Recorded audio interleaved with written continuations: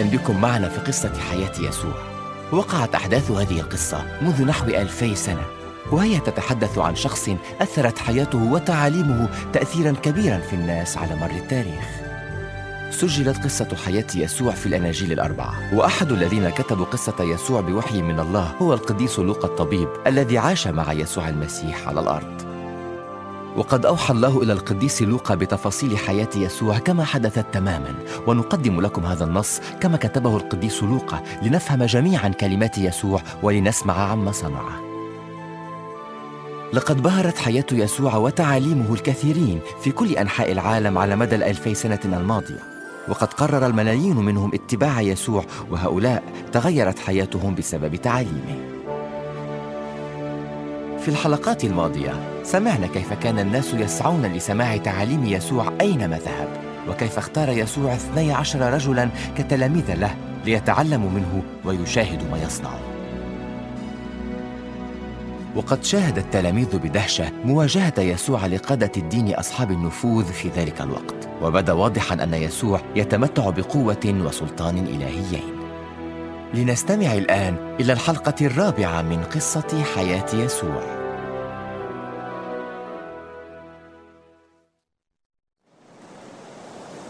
بعدما هدأ يسوع العاصفة والبحر، أكمل رحلته مع تلاميذه إلى منطقة الجدريين. ولما اقترب القارب من الشاطئ، رأوا من بعيد قطيع خنازير، وفيما يسوع ينزل من القارب قابله رجل عار به روح شرير وانطرح على الأرض أمامه. يسوع يا ابن الله العلي، ماذا تريد مني؟ أرجوك لا تعذبني.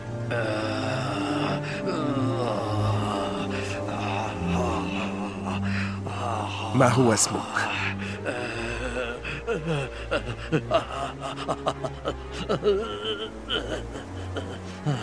لاجئون، نرجوك لا ترسلنا إلى الجحيم.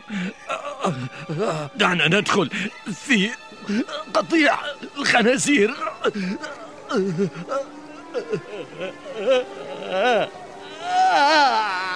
فأمر يسوع الأرواح الشريرة بالدخول في خنازير قريبة، فأطاعته ودخلت فيها، واندفعت الخنازير إلى حافة تطل على البحر.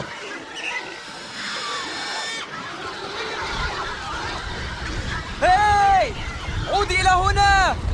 توقفي! توقفي! عودي! واندفعت الخنازير مسرعة إلى الحافة وسقطت في البحر وغرقت، فخاف أصحابها وغضبوا جدا. ارحل عنا أيها الساحر! اتركنا! ابتعدوا عن هذا المكان! اتركنا! ابتعدوا من هنا! بعد هذا لبس الرجل المجنون ثيابا وجلس عاقلا عند قدمي يسوع، وحين هم يسوع بالمغادرة توسل إليه الرجل أن يذهب معه. أتبعك أينما تذهب، دعني أتبعك. بل اذهب واخبر بما صنع الله بك. ففعل الرجل كما قال له يسوع، مخبرا في كل مكان يذهب إليه عن إخراج يسوع للأرواح الشريرة التي كانت فيه، وشاهدا أن يسوع قد غير حياته.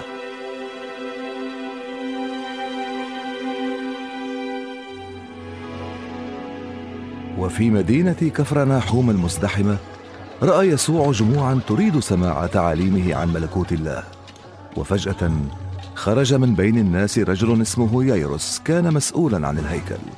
وبدأ ييروس يرجو يسوع. يسوع سيدي، أرجوك أن تنقذ ابنتي الوحيدة، ارحمها يا سيد، عمرها 12 سنة وهي تحتضر، أرجوك تعال معي. فترك يسوع الجميع وذهب مع ييروس إلى بيته، وفي الطريق قابلهما أحد أقارب ييروس.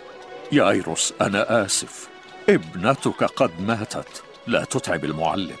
يا يسوع، لا تخف، آمن فتشفى ابنتك.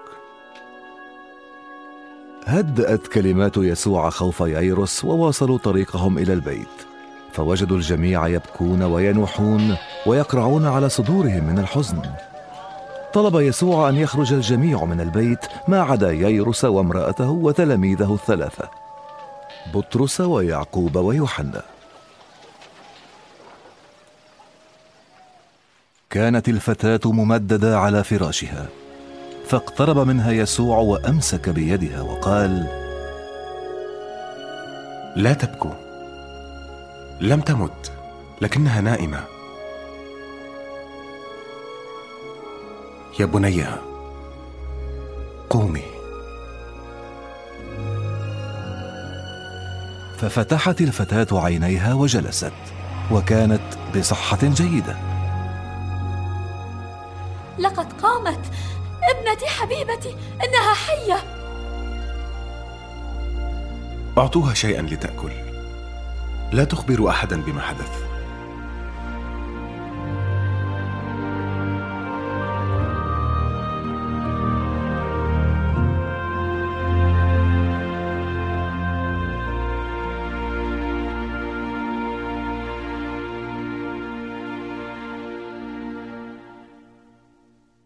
كانت الجموع تلتف حول يسوع في كل مكان يذهب إليه في الجليل. كان الناس يتوقون لرؤية المعلم المحب صاحب الرسالة المؤثرة. أقول لكم، لا تهتموا في معيشتكم بما تأكلون ولا بما تلبسون، فالحياة أكثر من مجرد طعام، والجسد أكثر من مجرد لباس. انظروا إلى الطيور، لا تزرع ولا تحصد ولا تجمع في مخازن، لكن الله يقيتها، فكم أنتم أفضل جدا من الطيور. لكن علينا أن نهتم بأنفسنا. من منكم يمكنه أن يضيف ساعة إلى عمره؟ إن كان لا يمكنكم هذا، فلم تنشغلون بالباقي؟ تأملوا الورود كيف تنمو، إنها لا تتعب ولا تغزل. حتى سليمان في كل مجده لم يلبس كواحدة مثلها. إن كان الله يلبس هذا العشب الذي سيرمى غدا في النار هكذا، فكم بالحري سيهتم بلباسكم يا قليلي الإيمان. أخبرنا أكثر عن ملكوت الله، هل من مزيد؟ لا تخافوا أيها الأحباء، لأن أباكم قد سر أن يعطيكم الملكوت. بيعوا ما تملكون واعطوا مالكم للفقراء، واكنزوا لأنفسكم كنوزا في السماء، كنوزا لا تبلى أبدا، حيث لا يصل لصوص إليها ولا يفسدها السوس. فحيث يكون كنزك هناك يكون قلبك.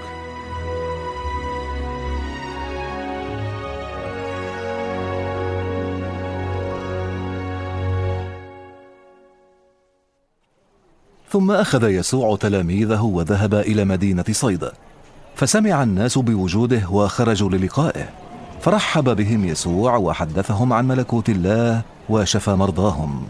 ثم في المساء جاء إليه تلاميذه وقالوا: يا سيد، اصرف الجموع ليذهبوا إلى القرى والمزارع القريبة من هنا ليجدوا طعاما فيها، فهذا مكان خلاء. أعطوهم أنتم شيئا ليأكلوا. لكن لدينا 5 أرغفة وسمكتان فقط. فطلب يسوع من تلاميذه أن يجلسوا الناس في مجموعات من 50 شخصا، ثم رفع يديه نحو السماء وصلى: مبارك أنت أيها الرب يا ملك الكون، يا من تخرج خبزا من الأرض. وأخذ يسوع الخبز والسمك وقسم وملأ السلال وأعطى تلاميذه ليوزعوا على الجميع. وأكل 5000 رجل وشبعوا، هم ومن معهم من نساء وأطفال. هذه معجزة غير معقول. وجمع التلاميذ الكسر التي فضلت من الناس في 12 سلة.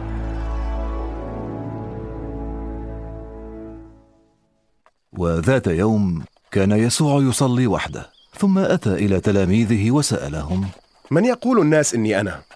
فأجاب بطرس بالنيابة عنهم: البعض يقول إنك يوحنا المعمدان، وآخرون يقولون إنك النبي إيليا، وأناس يقولون إنك أحد الأنبياء القدماء وقد عاد للحياة.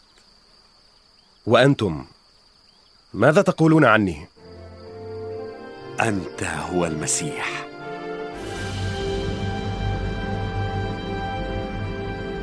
لا تخبروا أحدا بهذا. ينبغي أن يتألم ابن الإنسان ويرفض، وأن يموت أيضا، وبعد 3 أيام يقوم حيا. تنبأ يسوع بموته على الصليب، كما وعد بأن يقوم من الموت في اليوم الثالث، لكن التلاميذ لم يدركوا ما كان يتكلم عنه. 5,000 رجل عدا النساء والأطفال أكلوا وشبعوا من طعام باركته يدا يسوع، وأكثرته من 5 أرغفة وسمكتين في معجزة لم يشهد العالم نظيرها من قبل. وذلك الرجل الذي كانت تسكنه الأرواح الشريرة أصبح مسالماً عاقلاً بكلمات من فم يسوع. بينما تستمر بالاستماع إلى هذه القصة، ستسمع المزيد عن سلطان يسوع وتعاليمه ومعجزاته. شاهد بطرس معجزات يسوع واستمع إلى تعاليمه وآمن بأنه هو ابن الله. وكما سأل يسوع بطرس يسألك أنت اليوم: من تقول إني أنا؟ إن أردت أن تعرف المزيد عن يسوع ابن الله، فاكتب إلى العنوان الذي سيرد في نهاية الحلقة. استمع معنا إلى الحلقة القادمة من قصة حياة يسوع. ستسمع كيف شفى يسوع المرأة ذات الظهر المنحني. يا امرأة، لقد شفيت من مرضك. المجد لله. بعد مرض الطويل يحفظك الله. استمع إلى هذا والمزيد في الحلقات القادمة من قصة حياة يسوع.